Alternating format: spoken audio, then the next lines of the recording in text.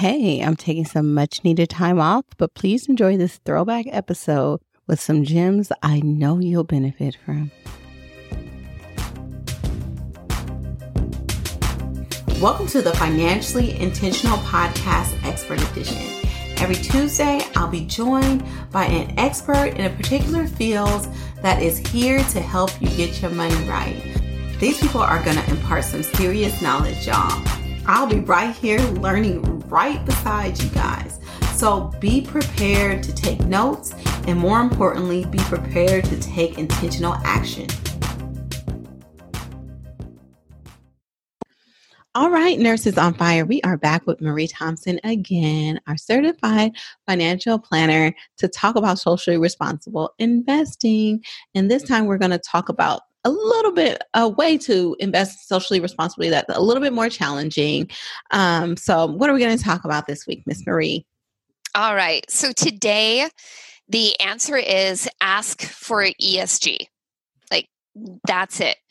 And so I think the first thing we have to address is, what is ESG? And I always forget it myself too, but it stands for Environmental, Social, and Governance Investing. And it's just kind of fancy acronym. But we did talk about it in our first episode together. Yeah, so that's right. You guys can go back to listen to that episode as well when Marie breaks down the history of ESG. So good one. Exactly. Yes. And so ESG has evolved to the point where there's no financial disincentive to invest in it, right? Like, there's absolutely no reason why you can't invest in an ESG fund or ETF and not get the same returns as a regular, vanilla, conventional mutual fund. Yeah, and that was the argument for a long time, that ESG investing was more expensive and the returns weren't as great, but that's not the case right now. Yeah. And so time has shown, and the returns were not as good before. There was a lot of investors who were really committed to the cause, and they committed harikari, right? Like, they fell on the sword for that one. For the rest of us to be able to go, to actually now say oh, okay, I can do it. And now you can do it. And there's no reason as an investor, and there's no reason as a financial advisor or a 401k provider or any other, any other reason you can cook up that you shouldn't have access to ESG funds. Yes. And so how do we ask for it? Where are we asking for this? And how does that look like? Like, who are we talking to? Okay. So it depends on your situation. If you have a self-directed IRA, whether it's at Vanguard or Betterment or Schwab or wherever it is, just get on the website. And if you're really confused, you just give them a call and ask for ESG. Hey, do you have ESG? It's literally as simple as that. You don't even need to know what the acronym stands for, because it's their job to know what it is and how to help you get into it. And so, that's easy. It gets a little bit harder when you have a 401k, especially when you have a 401k at a small company. Although even large companies don't often offer sustainable funds. And so they're not going to offer it until you ask for it. A lot of us don't even know that we have the power to ask. Yeah. And you do, these decisions are not made in a complete vacuum. Somebody decides to, keep a fund or change a fund, and you as an employee with skin in the game, because you've got your money in there, have a right to request it. Now, if you're 1 in 100 who requests it, then, maybe that may or may not make a difference. But if you and a number of other employees start asking for it, then they're going to have to respond. That they have to respond. That's because your money is invested in there. You're the customer. So it's not like they can ignore you. Exactly. And so fortunately, and this goes back to the last call talking about voting, just if maybe we had a little bit different people in power, whatnot, unfortunately, there was some recent regulation that really just hit the sustainable investing landscape tremendously because it's called the DOL ruling and Department of Labor ruling that there's now no longer going to be a government mandate to allow sustainable funds in portfolios. So this was going to happen, and guess who struck it down? Surprise, surprise. And so that doesn't mean that it can't change, and hopefully it will change in the next administration. But this is why voting is so important, because then you make system-wide changes, right? Like, you don't have to advocate for yourself quite so hard at a local, personal, community level if there's just rules in place that allow for this. Yeah. And like, for an example, there are index funds for 401ks that each employer is mandated to have at least one index fund, which they usually only have just one index fund in there for 401ks. But that's not mandated for 403bs, which is very interesting because, people who have 403bs are usually our teachers, our nurses, our firefighters, which is pretty sad. Yeah. Absolutely. And so, the whole landscape of financial services, frankly, is just deplorable. Like, it's awful, and a lot needs to change.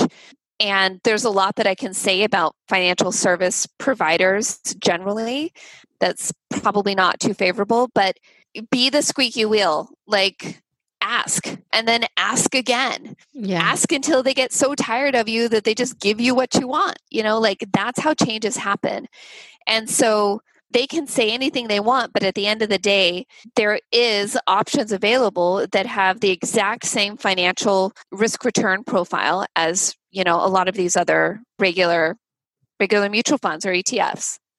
The other thing, the big thing that we were talking about is just like you can ask for those specific funds if you feel like the investment company that is servicing your employer has high fees or doesn't have the selection of funds that you want to invest in. You can also ask for them to be totally replaced by another company too.